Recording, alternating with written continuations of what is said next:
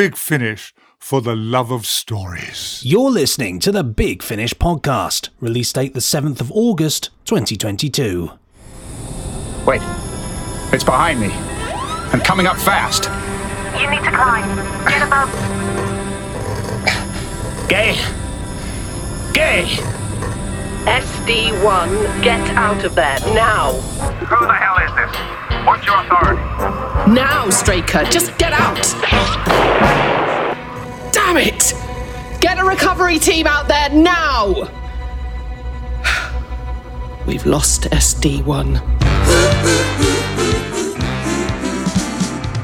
Nick and Benji.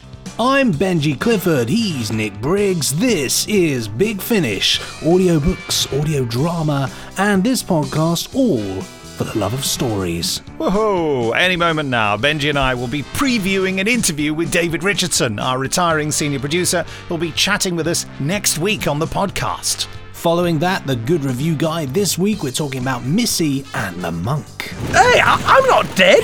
I'm just a brain in a jar, that's all. Then we're off behind the scenes with the Diary of River Song 10, 2 Rivers and a Firewall, The 2 Rivers by Tim Foley. Hello, my name is Alex Kingston and I play River Song. Following that, it's once again time to open your ear inbox with listeners' emails sent to podcast@bigfinish.com, and we'll be reading out your tributes to David Warner and Bernard Cribbins. In our also available segment, we go behind the scenes with the next great chapter of the 6th Doctor Adventures, hearing from range producer Jack Rayner. I'm Jack Rayner and I was the producer of The Mindless Ones. Then the Randomoid Selectatron will once again be giving you a 25% discount on a randomly selected Big Finish release. There is genuinely no way of us knowing what that release will be, but by borrowing William Hartnell's space-time visualizer, yes, we can bring you this clip. Terrible! We shall all be killed! And then, as you may have come to expect, it'll be time to give you a free 15-minute drama tease. This week it's our action-packed, spine-chilling reimagining of Jerry Anderson's UFO, and an episode entitled Destruct Positive by Andrew Lane. Ed, I'm under orders. Forget everything, that's what they told me. But you heard me. I saw something. Heard something. There's a recording. It's been confiscated. God, that chilled my spine. Oh, and next time we'll be talking to David Richardson next week, in the podcast. Have we said enough about him, or is there anything to add? I think we talked about him the other week, didn't we? We certainly did, but, again, what a guy. Great guy. So good at his job. What a guy. What a guy. He's just this guy, He's, just so good at his job, and will be sorely missed. But still hanging around, which is nice. We're still doing some jobs, so it's all good. But the time this podcast is out, although we needn't worry because David never listens to it anyway, he will have received a compilation of lovely video messages from so many of our contributors and stars and stuff. And pathetically, I get the most moved during it. I just set it running, and then the first thing I said to him, I just nearly burst into tears. So it's been a very emotional journey. And the brilliant thing is, it's the best kind of leaving, because he's not really leaving. He's staying on to produce all the great series that he's been producing for some time, and no doubt will innovate others. It's, a very wise decision for David to step back, but make sure that one of his most valued and closest friends, that's me, folks, is still in a position to give him work. Which, of course, I will do, because why wouldn't you? Because he's so brilliant at everything. Yeah. And I suppose we should, everything. We're playing catch up this week because we, devoted the podcast to David Warner and Bernard Cribbins last week. And so we're playing catch up with the releases. So there's a lot packed into this podcast. But I just want to say UFO, which we're giving you a drama tease of today, we'll be going behind the scenes with next time. Ooh, you haven't heard any of the UFO, have you? I have heard absolutely nothing. The UFO. The UFO. the UFO. No, I've not. Very excited. You've seen the original, though, have you? Of course, I've seen the original. Yeah, absolutely. You know, it's. I think it's in the holy trinity of Jerry Anderson series, isn't it? Really, you have to see it. But like all of them, I think it's always exciting when Big Finish takes these series and puts a little spin on it. It's always nice. A sort of flying saucer spin. Yes, flying saucer, if you will. Well, we'll be looking at that next week, but time right now for the Good Review Guide, finding you the latest positive comments about Big Finish Productions to help recommend them for you.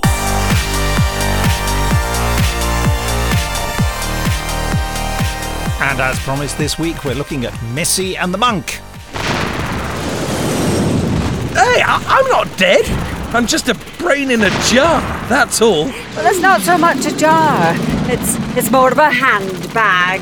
From Big Finish Productions, Missy, Series 3. What?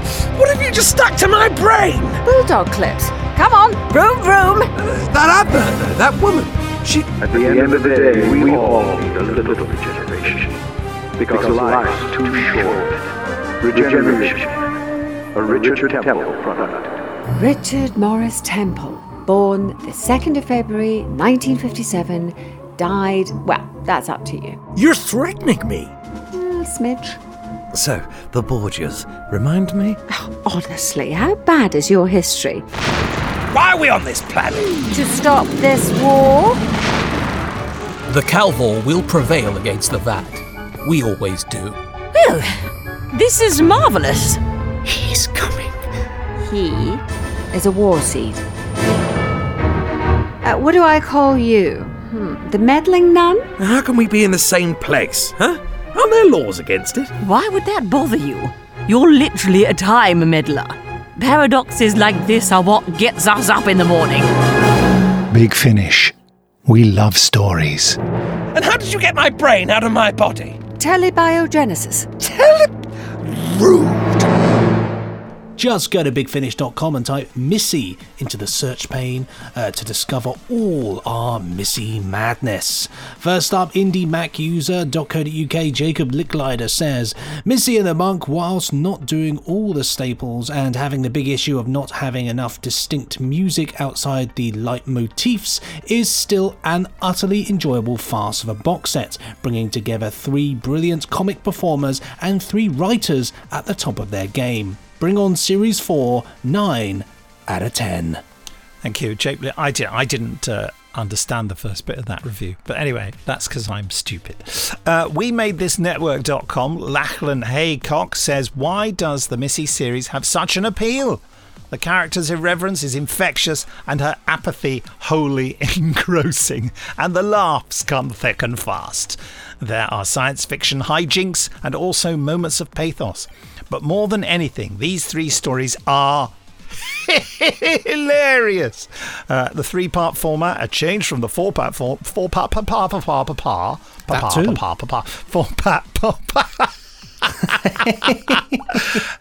pat a cake biscuit. 4-part format of the first 2 series works in its favour by keeping things tight.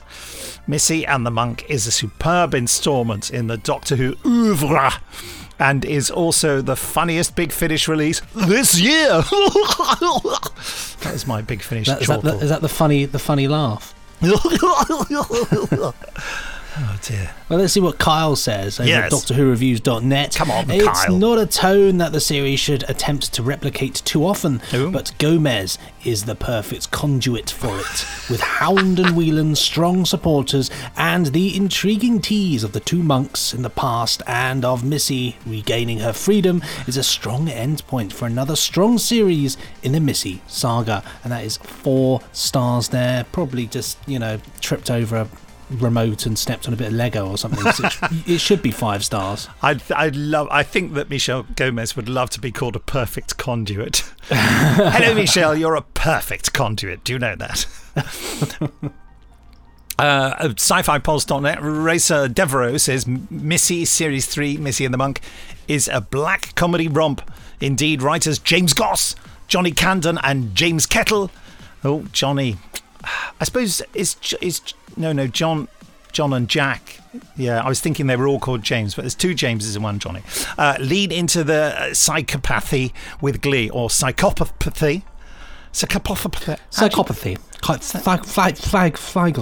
We'll just get John Pertwee in to say that. Michelle Gomez and Rufus Hound own every scene they're in. Ain't that the truth? Their sheer joy is worth the price alone. The supporting... We sell joy in audio form. Yeah. The supporting actors are all committed straight men and women, and they hold their own as the humour permeates even the darkest lines of dialogue. So there we are. However, I must single out Gemma Whelan. Oh, come on, Gemma. I'm singling...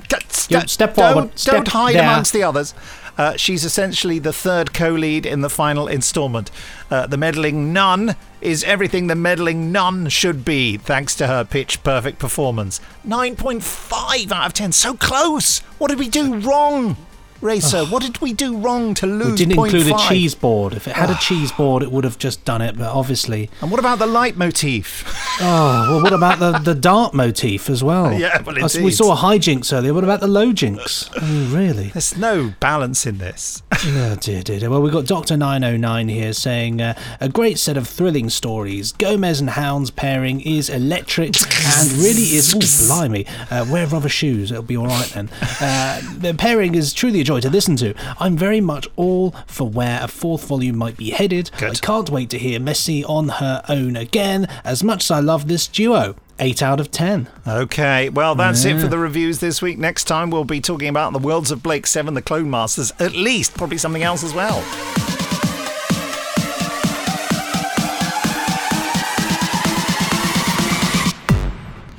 Still to come on the podcast, though, listeners' email sent to podcast@bigfinish.com, and we'll be looking at the 6th Doctor, Purity Here's John Pertwee to say that. Yeah, the 6th Doctor.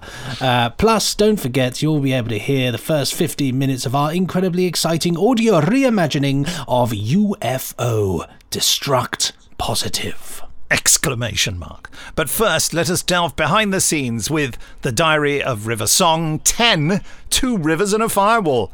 The 2 Rivers by Tim Foley. Hello, my name is Alex Kingston and I play River Song. Since I was a child, I have dreamt of this moment. And we've actually discovered it. Oh, let's not be hasty, Professor. But here lies her sarcophagus. I knew I was right. This is the tomb of River Song.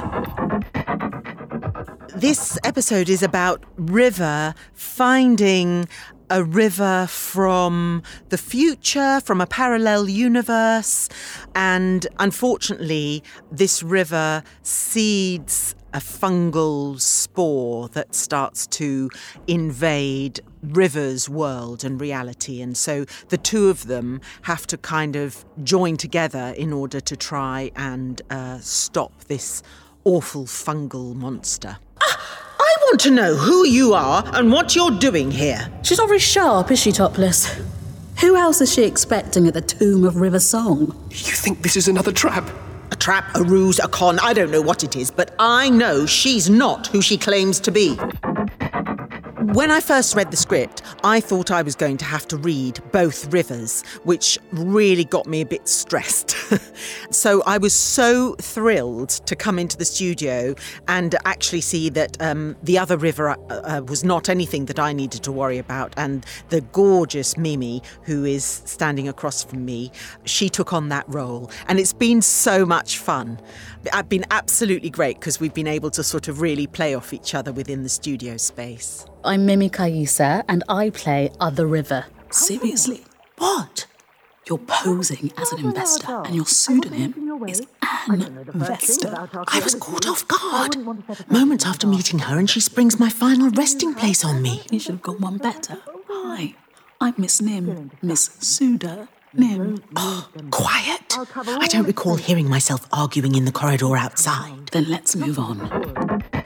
I love this script. It's really fun for me to sort of spark off a pre-existing, pre-loved character and just have my own little twist on it. And what was really fun was that when Alex came in this morning, she thought she'd be playing both rivers. which helped me because she came in with no expectations of my performance. I kind of just went, I'm going to roll with this. And it's just been great to be with other actors again, actually, I'm not going to lie. So it's been really nice. Hello, I'm Ken Bentley, and I have just finished directing River Song, box set 10. Then maybe you're not River Song. We're not enthralled to anyone. That's not who we are, who I am. But the Doctor isn't anyone. Our lives are intertwined from the very beginning. Child of the TARDIS? It was his TARDIS. I was raised to kill him. And then you married him. My, we didn't pick them. We knew we needed to cast the role, and we knew we needed somebody great in the role and fun in the role and theatrical. And I was chatting with David about it, and we were sort of discussing some options and who we might quite like to try for and who was out there and who was doing what. And I was watching The Witcher at the time because the latest series of The Witcher had come out on Netflix, and my partner is completely addicted, so she was determined that we binge watch the entire series in one sitting, which we did, the entire second series. And I was watching it and enjoying it, and thinking about how good Mimi was in it. Stands out, playing a great role, but doing a really good job of playing a great role. And it was just one of those things, I was sitting there watching TV and saw Mimi at the right time, and we were casting, and we reached out and she was available, and it all happened fairly painlessly, which isn't always the case, but it was great that she was able to work with us. I normally play characters who are quite uptight and troubled, and so to let rip is like, I'm going to need to call my agent and say that this is what I do from now on. I have no bond with this professor. Yeah, you keep telling yourself that. I have to. Because you killed her. Yes. A life from beginning to end. And it's an end I caused. Not even intentionally. Such a petty death. She's not dead yet. I was able to join Big Finish before for I think two other, this is years ago now, we're going back, The Big Dig, and I can't remember my first one, quite a while ago. And then also in the show Doctor Who, I've played an astronaut who survived to the end, which is rare. I'm Caroline Harker, and I play Professor Dern and her mother, Angela. If I had the strength, I'd make a wry remark about the students here. Then find the strength, not for weak jokes, for your mission. My mission? If you're looking for the tomb of River Song, you've got a lot of work ahead of you. I only said that to see the looks on people's faces. To mount an actual expedition would be challenging. Then rise to the challenge. You get a character description, and once you've read that in a way, you can't get away from it. So I'd read crotchety, clever, but I can't remember the other two adjectives, but they were very, it's sort of dictated. And actually, that really led me, and it's written in a certain way. My voice felt quite sort of low and strong and quite kind of, I could imagine her sort of archaeological leather boots planted in the sand. And that's how I went about it. And then with her mother, Angela, I did sort of think, they're different beings, but there's something, she's just a lighter version of that and a quicker, lighter, less academic version of that. And that's how I went about it. I'm Tom Alexander, and I play Mr. Gari and the Kala Guard. What is it? Well, nothing pleasant. We need to get your top off. What? I know. Normally I wait until at least the second date. No, don't move. I'll have to... I like that shirt. I'm sure you like your arm too. Stay still. It's at my shoulder now. If it reaches your head, we're in trouble. Hang on. I came in with a different idea of Mr. Gari, and after we read the first scene, Ken sort of asked if we'd take it in a different direction, which was fine. You kind of come in with a degree of flexibility about where you're going to take the performance. And I didn't want to make him, he was a sort of an archaeological student, and I was like, I'll try not to make him too kind of soft sort of thing, But we did then sort of bring him into a bit more kind of panicky territory as he realised the gravity of the monstrous situation he was getting himself into. But it was great actually being in the studio watching. I wish in a way that people could see the actions and the drama that goes on physically everyone each at their microphones working away. It's great fun to do, and it feels really good when you do it. Yes, we'll just go to bigfinish.com. Yes. I'm just having a cup of tea. Oh, I'm jealous. I'm jealous. Go to bigfinish.com, type River Song to catch up with all our great River releases. Yes, lovely. River Song, bigfinish.com. Time now for a cup of tea. No, listeners' emails.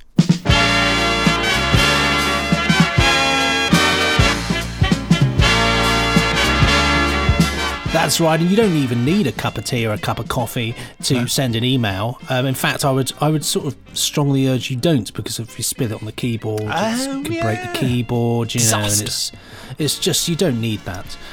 Although apparently plants like tea. My dad was telling me. What, with milk and sugar or just tea? Well, he gives it to them with milk and sugar. Oh, wow. Yeah, I think so they grow up sort of really fat. He doesn't say I'm going to make the plants a cup of tea, but I think he takes like dregs of tea, saves it all up, and then gives it to the plants. And apparently, it's good for the plants. So there we go. I want to hear from the plants today. Next week. Can you bring them along next time? Yes, I will. They're just making noises like triffids, Yes, you just hear that. And that'll be me on the floor. That's what the plant thinks of your cup of tea. It's not a fan.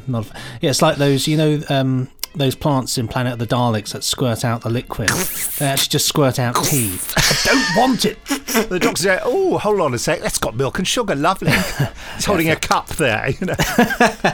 Yes, I've always found this quite a hospitable place.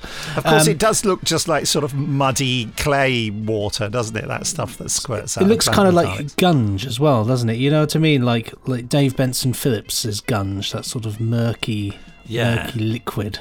And when Katie Manning gets all that sort of poo on her hand, my son couldn't watch that for quite some time because he just felt it looked like poo. So when he finally met Katie Manning on a train going home from a convention, I said, "This is the lady with the poo on her hands." And the brilliant thing is that Katie immediately knew to what I was referring. It's incredible, wasn't it? She said, "Oh yes, it wasn't really poo, And then he hid under I've told this story a million times. Then he hid under the table on the train because he was very, very shy. And he was 27 at the time. No, and she got under the table with him. You can imagine it, can't you? Good old Katie. Such a bundle of fun, isn't she? Yes. Great fun. Well, this next one's from Katie Mann. No, it's not. I wish it was. This one's title is David Warner and Bernard Cribbins. Hello, Nick and Benji. Thank you for taking the time to reflect on the contributions of David Warner and Bernard Cribbins in last week's podcast. If I may add my few cents worth. I've been listening back to some of their respective Big Finish work this week, though it was hard to choose just one David Warner performance from across his long association with your company. Indeed. With apologies to his turns as the Unbound Doctor or in the Fourth Doctor Adventures or Shilling and Sixpence, I went back to the amazing King Lear adaptation from a few years ago.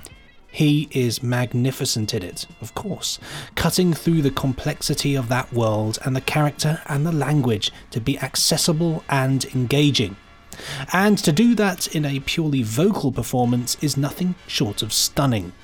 But whatever the part, small or large, the presence of David Warner in any Big Finish production was always a compelling incentive to invest time and money in that release. Mr. Cribbins, by contrast, doesn't have the great range of Big Finish work to his name, but let us not mistake quantity for quality. I just listened to James Goss's 10th Doctor adventure, No Place, which was the only time Wilfred Mott features in a Big Finish story. Yeah. I've a lot of love for the horror of glam rock, but the draw of hearing that family dynamic again was a bit of a clincher. He's great in it, and has a wonderful speech where he remembers waking up in the morning of a battle. Beautiful, rich writing, and delivered with the same depth of pathos that made Wilf such a beloved character in the first place. The selfish part of me wishes we'd had more adventures with him, but what a boon to have had at least that one. Thanks again, and veil to both these fine gentlemen. Kind regards, Chris Spensley. It's a lovely email, isn't it? Lovely.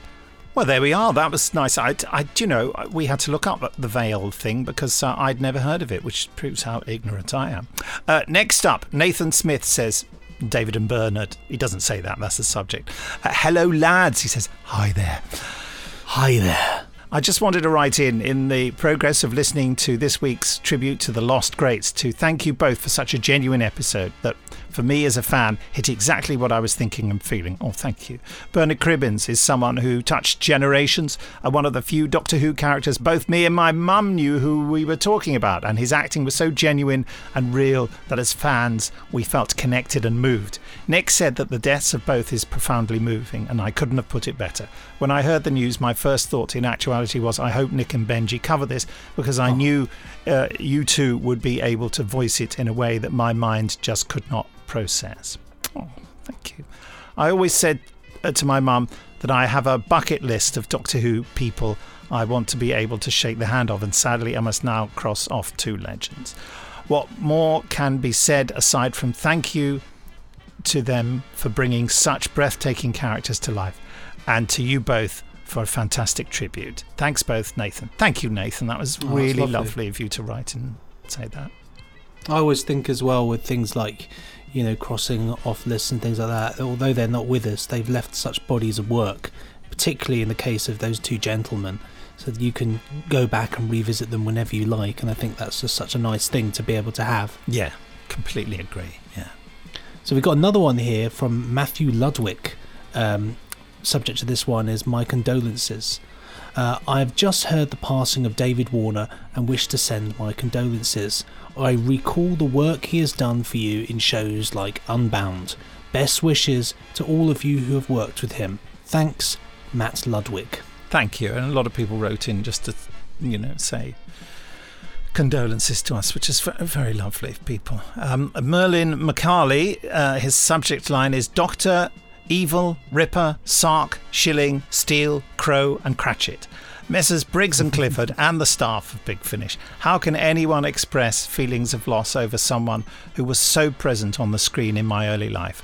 David Warner made me root for evil in Time Bandits and hoot with laughter in The Man with Two Brains. Everything I have seen him do in between the extremes has always been a joy to behold or hear. From everything I heard, he was a true gentleman and even more rare, a humble man to boot. Not often will you find an actor remembered as a gentleman assassin, Hogfather and Briscoe County Jr., on both sides of the pond, but as Bob Cratchit to boot. As he worked in Star Trek and Doctor Who, his legacy will be reviewed and analysed long after we have moved on from this world. I believe his large body of work will stand up quite well, and future actors could do far worse than to study the nuances of his performances. As an instantly recognisable voice and face, his presence will indeed be missed. I could go on for pages, but this is a podcast. Onward to Bafflecab. I think that's the Scarifiers that he's in there, isn't he? Yeah. Sent from a smouldering hunk of evil in my microwave. P.S. Below, please find a link to a 2020 interview with David about his career. Quite wonderful. Now, I just identified this podcast link. We can't read out the link because it's just so long, but it's on Post-Mortem with Mick Garris, who interviews... Podcast. Yeah, it's a podcast. A podcast. A podcast. David Warner live from Pensacon 2020. And it's one of those rare times when David talks in detail about his... It's a 57-minute podcast, and he talks in detail about his entire career.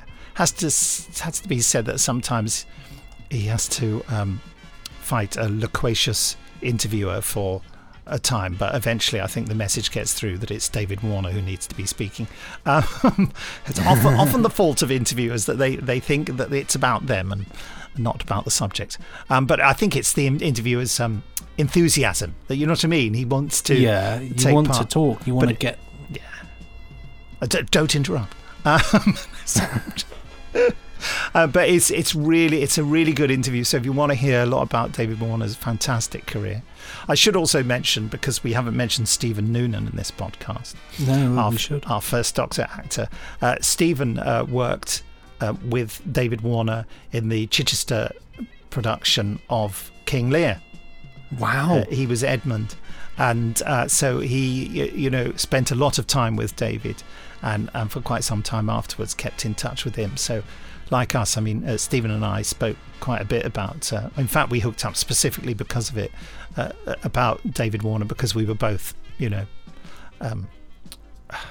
had been hit by it, and it just helped us both to chat about it. And Stephen had told me many, many brilliant stories about David, and I can't relate any of them because most of them are outrageous, but glorious and full of affection.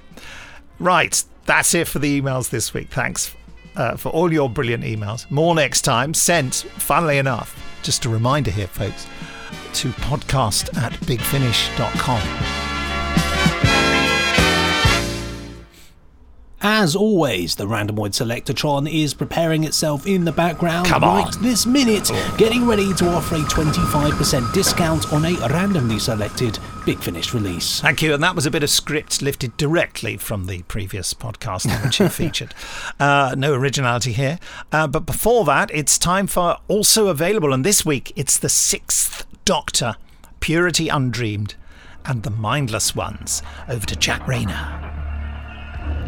I'm Jack Rayner, and I was the producer of The Mindless Ones. I take great joy in my brilliance. It's all very toxic, sir. This pride, this overthinking that you do about everything. Toxic? Now, perhaps, it's time that I showed you the source of all these noises that have intrigued you so. Oh, yes. Please do. I very much wanted Paul Mars on board. He was one of the first people I spoke to when I was allowed to start talking to people about being part of the 6th Doctor Adventures. He is just a writer to his core. His work is lyrical and imaginative, and I just absolutely adore it. I'm Paul Mars, and I'm the writer of The Mindless Ones.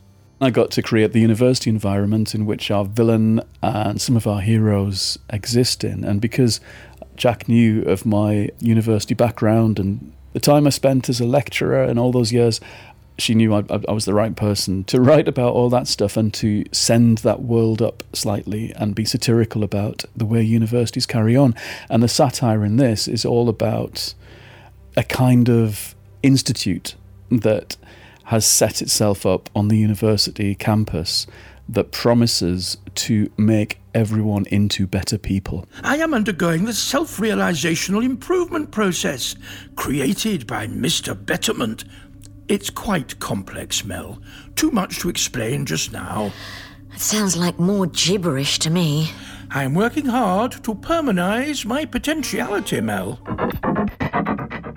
A project I'd worked on the year before had been trashed and ruined and fell down in flames, and Jack asked me to write a Doctor Who story for her, and it was the first one I'd done for ages, and it was really nice because she's always been really, really encouraging to me since about 1997 when she was involved in the books and I first started writing Doctor Who books. So for all those years, we've had lots of shared adventures and just great times, really. I've never met her. It's always been at the end of email, but we chat, and I knew when she asked me to write a story, I was in safe hands. I wanted to hear what you were up to this afternoon. Are you managing okay? Oh, don't worry about me getting about. I infiltrated a top-secret institute this afternoon with no bother. Also, I just run over people's feet when I have to. You're terrible. No wonder he likes you. When you're writing about a character like Hebe, I had loads of things to say, too many, and they didn't all go in, to say about being in a wheelchair, because my mum's been in a wheelchair since her mid-40s. So when I was in my 20s, suddenly she was diagnosed with MS. So when she was diagnosed, I had that kind of crash course that people have in learning about how to negotiate the world in a wheelchair and realising that the world isn't organised at all for people in wheelchairs, and it isn't now, and it certainly wasn't in the 1990s. So I had all sorts of ideas and thoughts and memories of how all of that works. So some of that slipped into what I wrote. Not much of it, just an awareness of this always being part of Hebe's life. But I didn't want her to go on about it. And in some ways, I think what was interesting about mine is that she's taken them back to this university campus. And it's somewhere that she's very at home. You know, it's a campus where the Doctor and Mel are the ones who are less equipped to deal with a new environment. So my story kind of turns that on its head, in a way. My name is Paul Hertzberg, and I'm playing Mr. Betterment, who is the head of a section of a university in which rather peculiar things occur. It's been great. It's my third villain for Big Finish, and I'm having an absolute ball doing them, so yeah. I'm sorry to interrupt your meeting. Calm now, Elise. You are welcome here. We three are all of one mind, are we not? I know that you and my husband have more important matters to discuss than my soiree. We certainly do. But you must join us, Elise. You might feel insignificant, but you are so important. I think there are a lot of people who are very frightened and very nervous looking for answers, especially on the internet, and there are a lot of people buying into new ideologies and conspiracy theories, very few of which make any sense whatsoever. But there is definitely a market for the Mr. Betterments out there who offer the world and really are in it for nefarious reasons. Imagine me telling everyone what to do. You're teaching people how to write crazy stuff like you write. That's brilliant. Just type purity into the search at the top when you go to bigfinish.com to find these latest Great 60 adventures. Don't forget, we'll be drama teasing you with the first 15 minutes of UFO Destruct Positive very soon now. But first,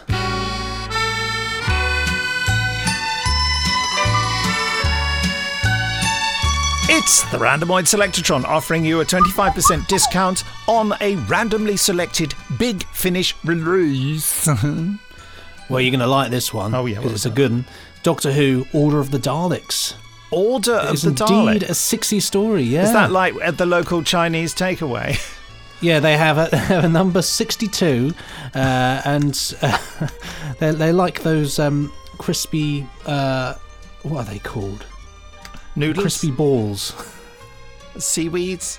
Well, anyway, and this one is famous for its, stained glass Dalek. Yes, gorgeous piece of work there. Let's have a listen to the trailer. Coming soon from Big Finish Productions. Doctor Who, Order of the Daleks. This is Planetary Assessor Malcolm Pendle of the Central Galactic Census Bureau. We've picked up a signal, you see. A signal? From here? What kind of signal? Doctor, you were foolish to return here. 4 strangers approach the gate. I need all the novices to ready arms. Demons. We're not demons. Demons, women, what's the difference? My brothers, destroy these demons from another world. These were beings unlike anything we had ever encountered.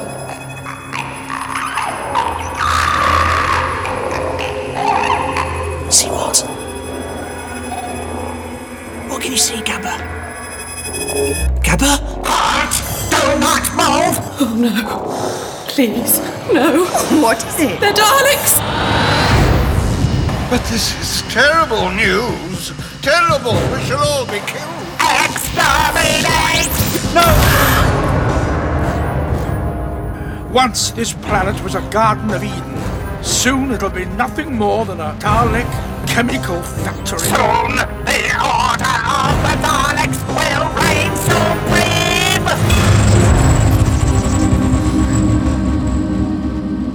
Big Finish. We love stories. Actually, I've got several things to say about this. I mean, we were so lucky to have John Savardant in this. Yeah, Azay. Yes, absolutely. What a legend. What a living legend. He's one of those 84 years old. He's still going. I was just checking, yeah. Wow, he's one of those actors, isn't he? That he brings me great joy whenever he just pops up in something. It's amazing. Because he does. What was I watching the other day? Chance in a Million with Simon Callow. It's a Channel 4 comedy from the 80s. Right. And John Savin actually has quite a few appearances as the same character in that, as just this chap who seems to always be at a wedding. But he's very funny. It just makes me laugh. But of course, known best as Fred Elliott in Coronation Street for many years.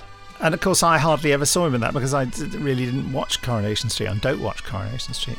But he, I always think of him as the man in that film Waterloo who turns up with the message for Christopher Plummer as Wellington to tell him that Napoleon's on the move.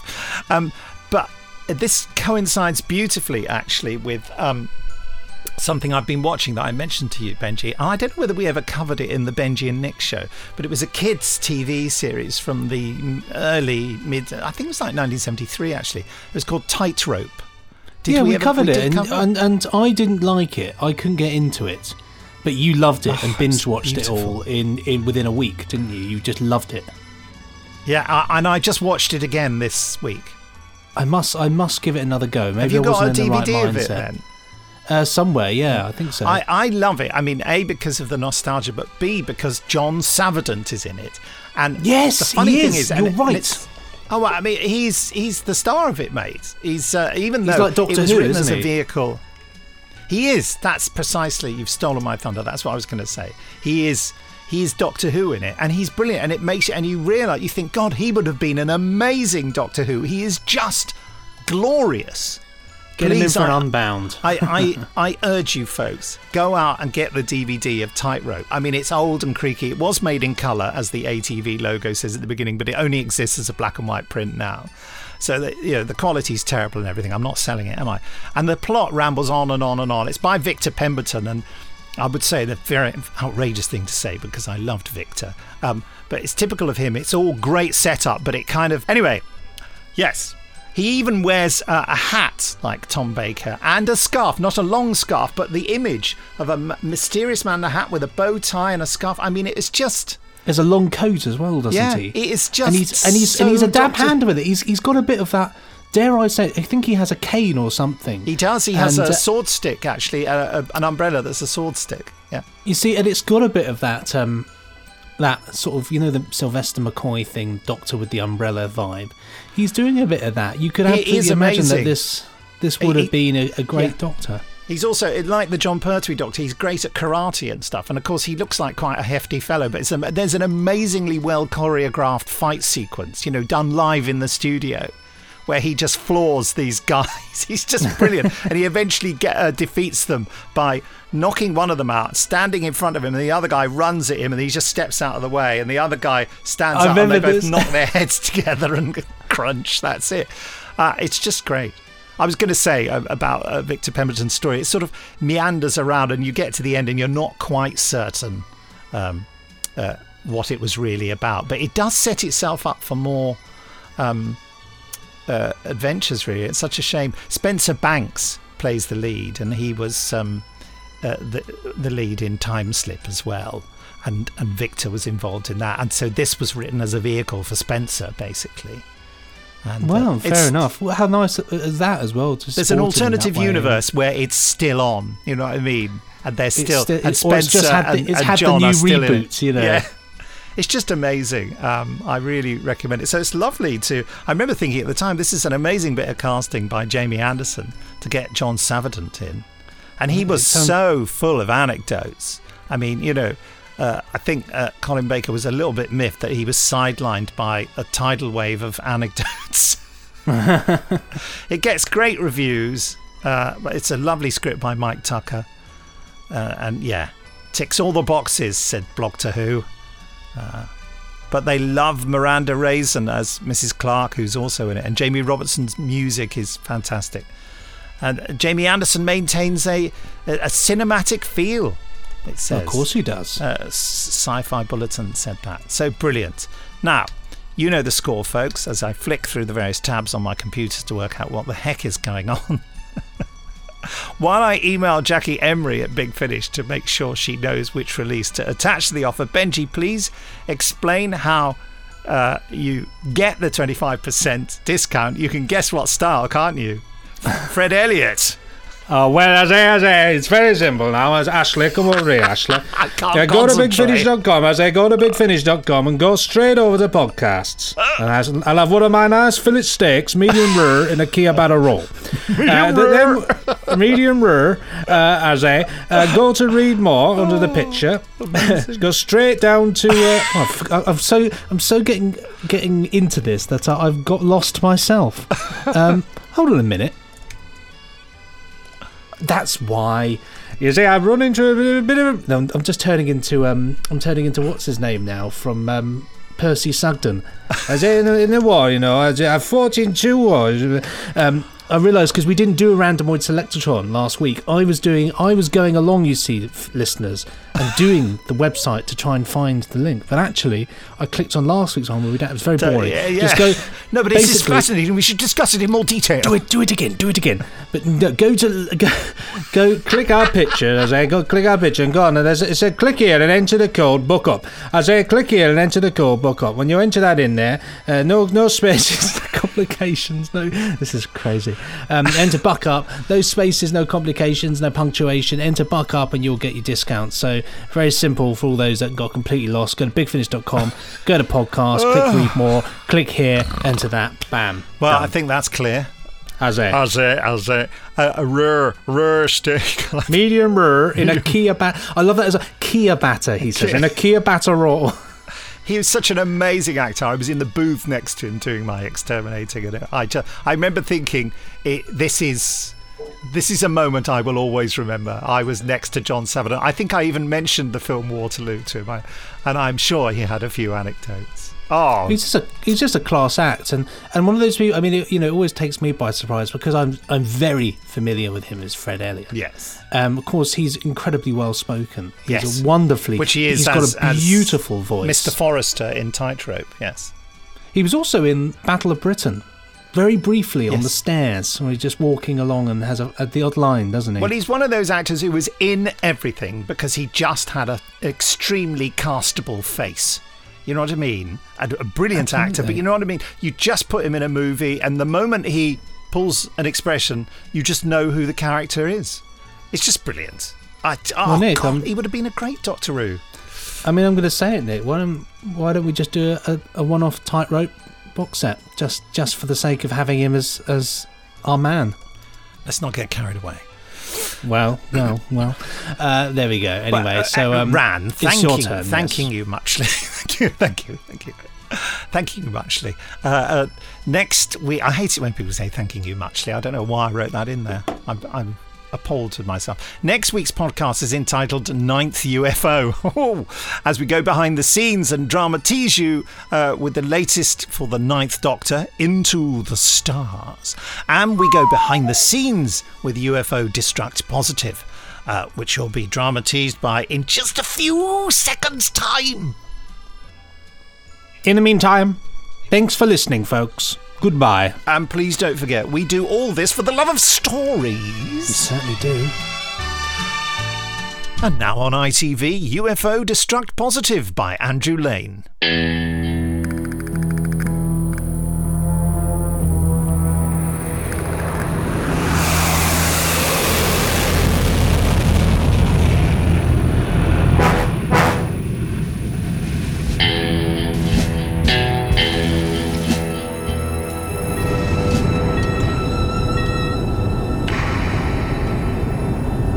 SD1 to Fort Yuma. SD1 to Fort Yuma. Do you read me? This is Fort Yuma Air Force Base, reading you loud and clear, SD1. Do you read me? Gay. It's good to hear a friendly voice. Yes, I've noticed there's a lot of new faces around air traffic control. And they don't smile much. How did you sneak back in? Well, one of the new faces decided you were getting a little snarky and might respond better to someone you know. Apparently, I passed the security clearance. So, how's she handling? Pretty good. You wouldn't believe that anything so unaerodynamic looking could be so maneuverable. Have you seen the back end of this thing? It's almost completely flat. The word in the canteen is that there's some seriously impressive technology in there. The canteen sees all and the canteen knows all. Respect the canteen. Are you ready to start the test? That's why I'm here, I guess. So what does the SD and SD1 stand for anyway? I'm guessing that the S stands for secret. As for the D, that's probably secret as well. Right. So what's first on the list, Gay?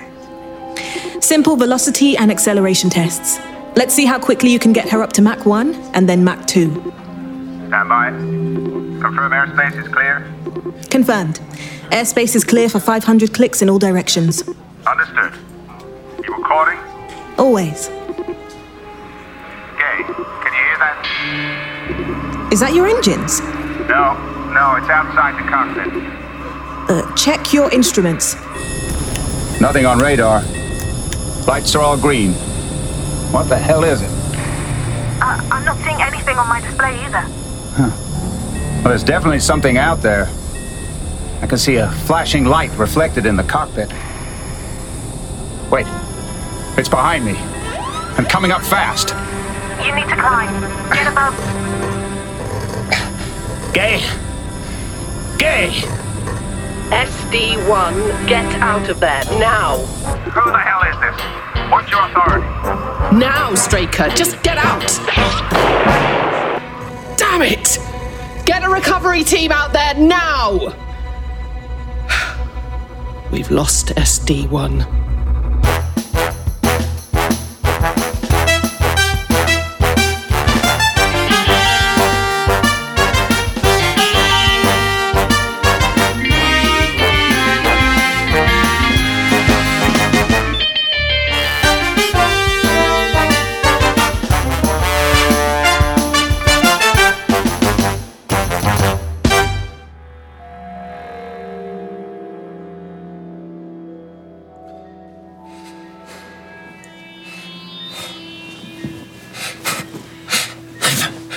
What? Major Straker, my name is Dr. Shorter.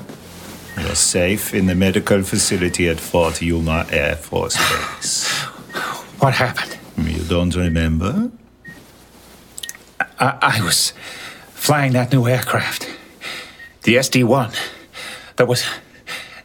Did I crash? There was a malfunction. You had to eject. What about the aircraft? It came down in the desert, I understand, as did you, but more slowly and in much better condition.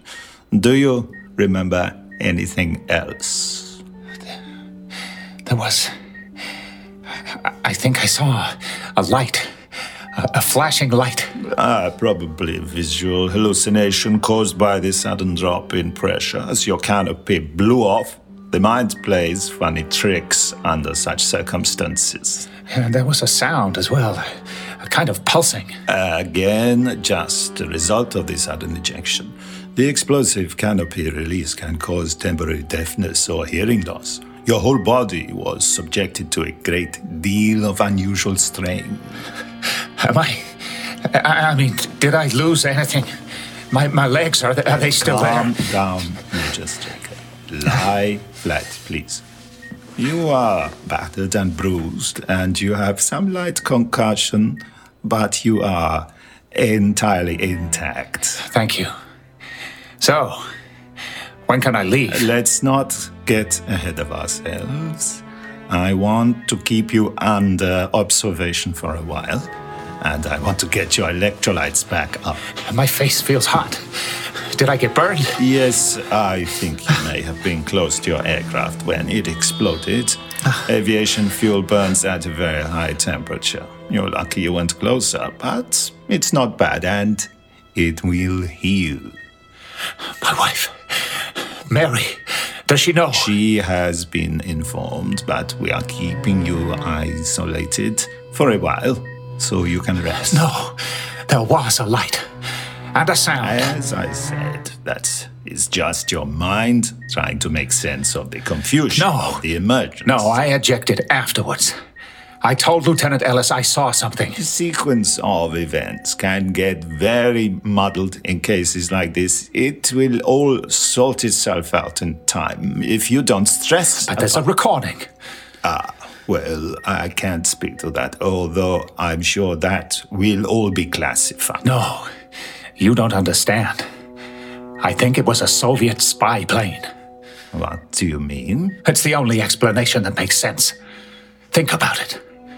We're testing a top-secret experimental aircraft, and the Soviets want to know what we're up to. So they send a spy plane all the way to America and fly it over classified airspace without being seen?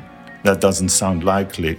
The Soviets aren't that stupid in my experience. As you say, this ST-1 thing was an experimental plane. Engine failure is a much more likely explanation. Or maybe it's the Chinese. Their military technology is coming on in leaps and bounds. Please, Major Straker, get back into bed. I need to tell my superiors. Guard! Please, back into bed, sir. You've got a guard on my room. You are an important patient. Apparently the things you know about this experimental aircraft are quite sensitive. Your superiors don't want just anybody coming in and talking to you. Now, are you going to get back into bed before that cannula pulls out, or do I have to sedate you? All right. Happy. Please stay there and don't try to leave. Someone will be along to check your stats later. You can stay outside. Major Straker is to remain in this room. Only I and Nurse Fennel are allowed in. Sir.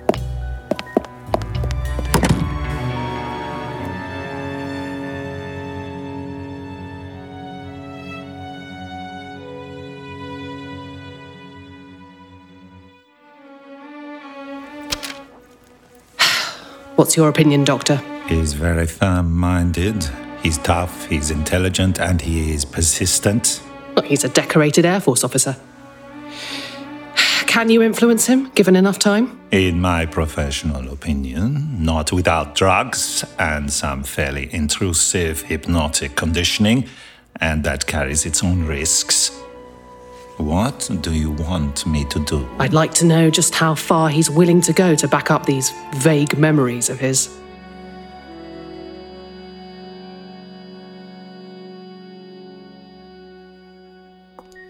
Your blood pressure is still higher than we'd like, Major Straker. You need to calm down. What I need to do is to get out of here. Not for a while yet. I'll bring you your dinner later. If you're a good boy, there'll be Jell-O. I'll be counting the minutes.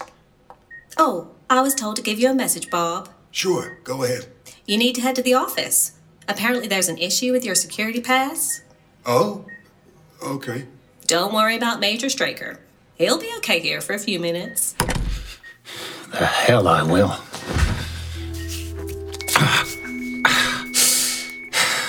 And you can shut up.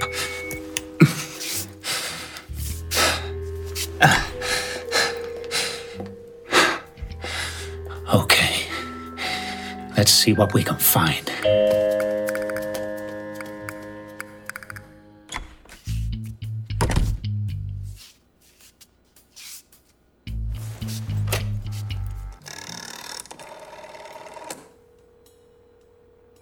Operator, Washington 7474. Hello. Yes, Defense Intelligence Agency, please. Duty officer. Duty officer. My name is Major Edward Straker. I'm calling from Fort Yuma Air Force Base. I was the test pilot for a new experimental aircraft. Are you sure you should be telling me that on an open line? This is important, and it's the only way I could get through to you. Okay, Major Straker. What can the Defense Intelligence Agency do for you? My aircraft crashed. I think there was a Soviet aircraft there, spying on the test flight.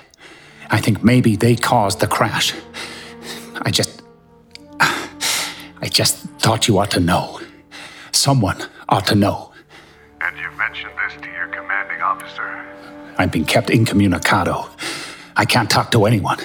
That's why I'm calling you. Look, Straker, let me reassure you. There's no way a Soviet aircraft could get right into the middle of the USA.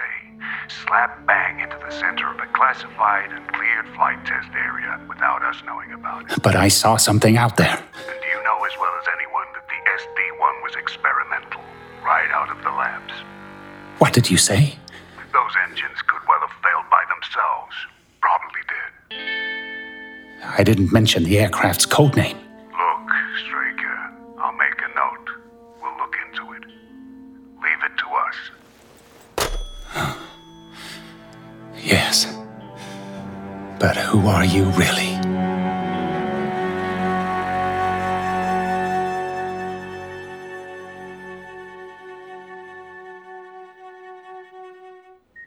This is my pass. Can you read it? No, Try hard. I have full base access, and that includes this room. If you don't take your hand off me, I'll snap your fingers. Okay. Now go and chat up a nurse or dunk a donut or something. Can you do that for me? Gay. I have grapes, of course. They're in the bag. That's par for the course in England. Not sure about America. I have pizza as well, from the concession over by the gymnasium. That's in my handbag. Probably congealed by now, but what can you do? Gay, it's really good to see you. I wasn't sure they were letting anyone in. Oh, it wasn't easy. I thought they'd smell the pizza. I owe you. Look, I need to ask you something. How are you doing? You look okay. A bit pale. Concussion. Oh, and compression of the spine. You get that from an ejector seat. Next time I eject, it could break my back. I'll never fly an aircraft again. Those are the rules. I'm sure Mary will be happy. She'll only be happy when I resign or retire. You know that. Yeah, I know that. Gay. Ed, those burns on your face, do they hurt? Oh, it's burning aviation fuel. They put a cream on it. They look more like radiation burns. No, I don't think so. There weren't any sources of radiation on the SD-1. Not as far as I know. Look, Gay, something happened out there. You heard me on the radio. Did I? Well, what do you mean? Ed, I'm under orders. Forget everything, that's what they told me. But you heard me. I saw something. Heard something. There's a recording. It's been confiscated. By who? She didn't give her name, but I saw it on her pass. Lieutenant Colonel Virginia Lake. What's her service? Background? Army, I think. A fellow Brit, here on secondment. Maybe Secret Service. That's what they say in the canteen anyway. The canteen sees all and the canteen knows all. Respect the canteen. Look, Gay, there's something going on here. I don't know what it is, but... You know, I thought you were dead. For a moment, so did I. What did you see?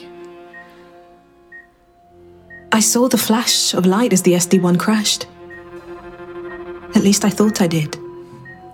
Far off in the distance. And I wasn't sure if you'd managed to eject or not. Colonel Lake had closed all communications down. It was just her on a headset. They cleared us all out. I didn't know for 3 hours whether you'd got out or if you had, whether they'd found you or not. I mean, there's a lot of desert out there. All this is being recorded? Naturally. What do you think now you've heard him? Well, he knows something happened, but he doesn't know what.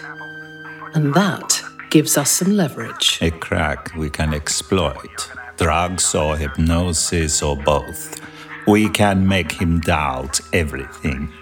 If that is what you want. I'll let you know. Let's keep listening. Oh my God, Ed! Mary! Thank heavens you're all right. Mary! Are you all right? They let you in. Well, they couldn't stop me. Johnny, I'm in here. This guard is looking at me strangely. Just ignore him and get in here. I saw Dr. Schroeder. Is that his name? He said you'll make a complete recovery. Mary, this is Gay Ellis. Pleased to meet you. You're British. On exchange secondment from the RAF. She's a lieutenant in air traffic control. Hi. Haven't we met before? Maybe at a function or... Johnny, get in here! He's standing in my way! Look, I'll, get out of your hair.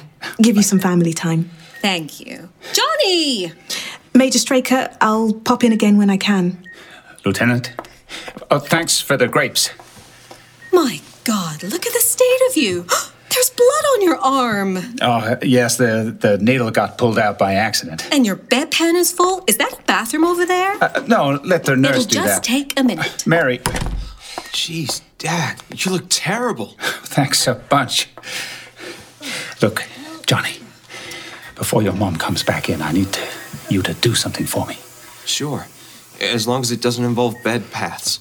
I need you to find out some information about a Lieutenant Colonel Virginia Lake. She's an officer in the British Army. Can you do that? I'm not sure. I mean, where would I look? You're friends with Danny Scipio, aren't you?